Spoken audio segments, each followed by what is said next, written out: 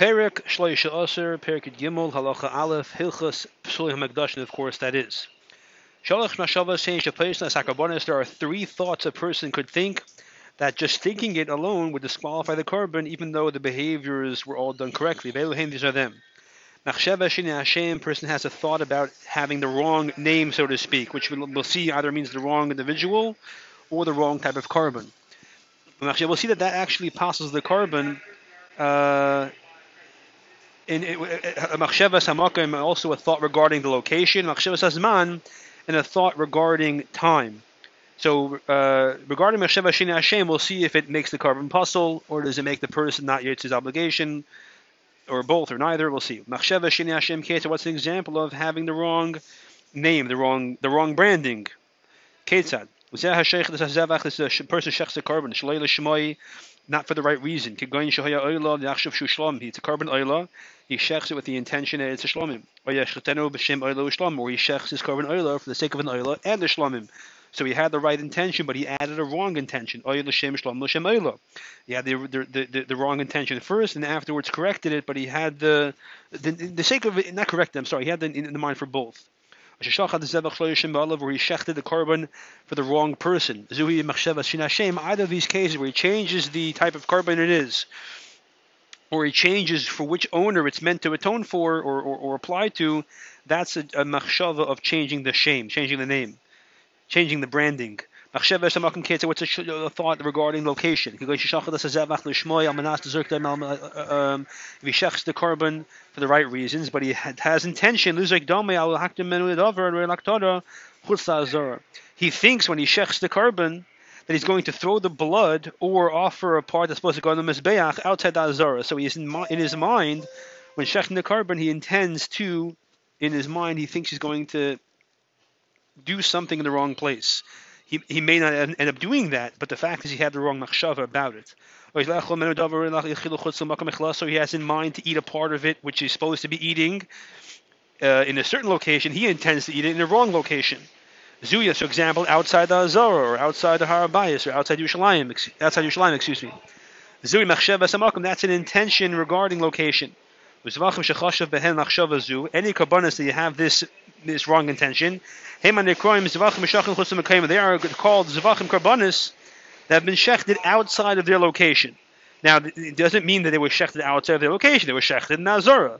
But the machshava was to shech them, was to do an activity involving them after the shechita outside the proper location. Therefore, their term shachten chutzim kaiman. Again, it doesn't mean literally; it means figuratively. Machshava says, "Man Ketzad, what's a machshava regarding an improper thought regarding time? You're going to shechad the zevach l'shmoi. You shechad the korban for the right reasons. His intention is by the shechita to then do the zrikas adam too late after the sunset. She'ein is man sikrasi, which is not a proper time to do the zrika.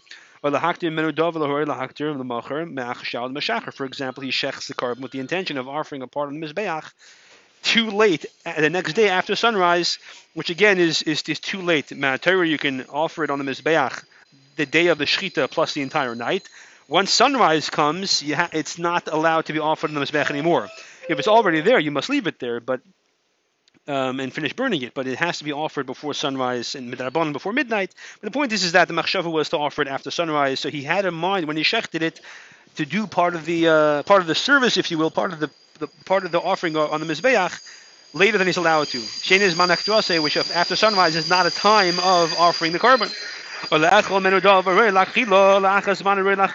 for example, he shechs it with the intention of later eating a part of the korban later than one's allowed to. That's a machshava of time. So for example, if it has to be eaten that day and the following night, he has in mind to eat it the following day. Or if it has to be eaten either that day or the next day before sunset, he has in mind to eat it the next day after sunset. Any sacrifices in which a person has this improper thought, they are called karbanos that have been shechted outside the proper time. Again, they've been shechted in their proper time, but the intention was during the shechita to do something after the shechita outside the proper time. So figuratively speaking, it's chutz l'zmanan is in the quotation, so to speak. Just like we had before regarding chutz m'kaimim. That's also called pigul. That's the word pigul in the Chumash refers to this idea. When you shech the korban and you have in mind to do a part of the procedure later than the time which is allowed. The word pigul apparently is described by Targum Onkelos as rejected, or according to Vasaja Goin as abhorrent, which is like another word for disgusting. Halacha Beis. Piash Mu'olam, do we learn Halacha Moshe Messina? This as the Torah says. The Torah describes some who eats from the meat of a carbon shlamim, and the pasuk, it says you have to eat a carbon shlamim. If you shech it on Sunday, you can eat it Sunday night, and Monday by day, but you may not eat it Monday after sunset. And if you eat it Tuesday morning after sunrise, then you are transgressing the prohibition of pigul. So it doesn't mean, like I just said, that you have to, if you actually eat it after sunrise on Tuesday. It means that you shechted it on Sunday with the intention that you're going to eat it on Tuesday after sunrise. So that would be what pigul is, even though you ate it from on Sunday. But because V'shas the Shechita happened, you had in mind the wrong machshava as to when you're going to eat it, it's pigul. The same thing applies to any carbon that you have intention when you shecht it, or for that matter, any other part of the carbon, the procedure, as we'll see. That you're going to eat from that carbon any time later than you're allowed to, that's considered pigul.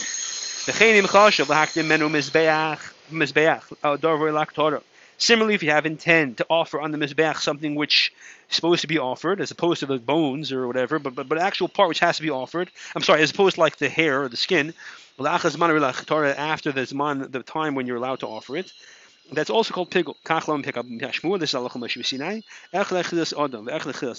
Whether you're talking about the consumption by human or the mizbeach, if the intention is to do so after the requisite time, the carbon is pigul, and even though it's all right now, the same day, the carbon is disqualified the moment you have that thought during the shechita or during any other, we'll see, even during the zrika perhaps, or later procedures of the carbon. Gimel. However, a carbon that you did not have an improper thought. The shechita and the zrika was done properly. And just it waited around later than the time of eating. So for example, the carbon shlamim, you shechted on Sunday during the day, you waited until Monday after sunset, or perhaps Tuesday morning. Or if it's carbon chatos, it sat around, you shechted on Sunday, it sat around until Monday sunrise. That leftover is called noiser, remainder. But also, you're not allowed to eat it. The carbon already has been properly atoned for. So this person, the kahanim, or the people who are eating this part of the carbon, depending on what type it is, they have let it sit and they have to burn that part of the carbon. But the carbon itself was offered correctly. Unlike the previous halacha, where the shrita or the zrika was done with improper thought, the carbon is not legitimate. Here, the carbon is legitimate. It just has parts that have become expired after the expiration date. So it says regarding the blood, I've given the blood for you on the altar for atonement. Once the blood reaches the mizbeach in the proper fashion, the carbon, the owners receive atonement, and the carbon is valid. Therefore, pigul can only be done with something which has what's called matirin. It has something you have to do to it to permit it, and therefore that procedure lets it be, viable for the person or for the mizbeach. For example, the blood of a carbon that permits the carbon to be then offered on the mizbeach and eaten by people. This is all true. Whether you have these intentions, one of these three thoughts of the wrong shame, the wrong place, the wrong time, whether you had the intention during the slaughter, or you had one of these wrong intentions when receiving the blood, right? When you receive the blood, you had the wrong intention about when you're going to eat the carbon or offer the carbon. Or regarding, or at the time of approaching the mizbeach with the blood, or when you threw the blood in the mizbeach. These four things, shechita, kabbalah, halicha, and zrika, these are the four crucial procedures where if you have an improper thought during any one of them, you can make the carbon invalid by having a wrong thought regarding the zman, the time that is, the place, or the intent. So far the example we said was shechita always, but it really applies to all four. It says the Lamed, thus you find there's four avodas, four services where a carbon can become possible because of your improper thinking. The shchita, why you shecht it, again, which could be even a non-kohen. The Kabbalah, receiving the blood, which of course must be a kohen. The Lochas Adam, bringing the blood to the Mizbeach, or B'jkas on Mizbeach, and sprinkling the blood on the Mizbeach. Halacha hey, that's referring to an animal. Regarding a bird, the Shnei Dvorim, two procedures. The Malika, the Mitzvah Adam is squeezing the blood against the Mizbeach. In terms of the Kabbalah or the Halicha, those don't apply to a bird. There's no Kabbalah. And there's no Halicha. You do it right next to the Mizbeach. You're standing next to the Mizbeach. You do the Malika next to the Mizbeach, and then you do the Mitzvah. Even though by the Chatas you also sprinkle the blood before the Mitzvah, you sprinkle, then you squeeze it against the Mizbeach. But the Rambam doesn't hold that that is a relevant step over here in terms of Pigel. Vav. Amenachas on the Kmat says the Karban Minchas, we should do Kmitza to them, as opposed to the Karban Mincha of a Kohen, which is no Kmitza. You just throw it in the Mizbeach whole. But a Karban Mincha, you do Kmitza. For Arba, there are 4 steps. The Kmitza, there's the Kmitza. When you see this, when you put the Kmitza into another sacred keli, and then you bring the kmitza to the mizbeach, then you throw on the fire. Those 4 procedures. So throwing the kmitza on the fire is equivalent to sprinkling the blood on the mizbeach. Zion. However, if you have an intent, anything other than these types of thoughts, even though it's not ideal, if you're going, for example, you're thinking during the skinning process, or in the process of cutting it up into pieces, or the time, or in the process of carrying the limbs to the mizbeach, or when you mix the dough with the oil, or when you bring the mincha to the mizbeach, any of these steps, even if you're doing any of these things, when you skin the carbon, for example, you have in mind that you're going to eat it in the wrong time, that has no impact. Whether it was having the wrong intention for the type of carbon or person, or in terms of location, or the machshav regarding the proper timing. A person has a machshava, even during one of the 4 avodas we described earlier of shchita, kabbalah, halicha, and zrika, or even all of them. He has a machshava aside for these 3 thoughts of the wrong shame, the wrong zaman, the wrong makim. That thought has no impact. For example, the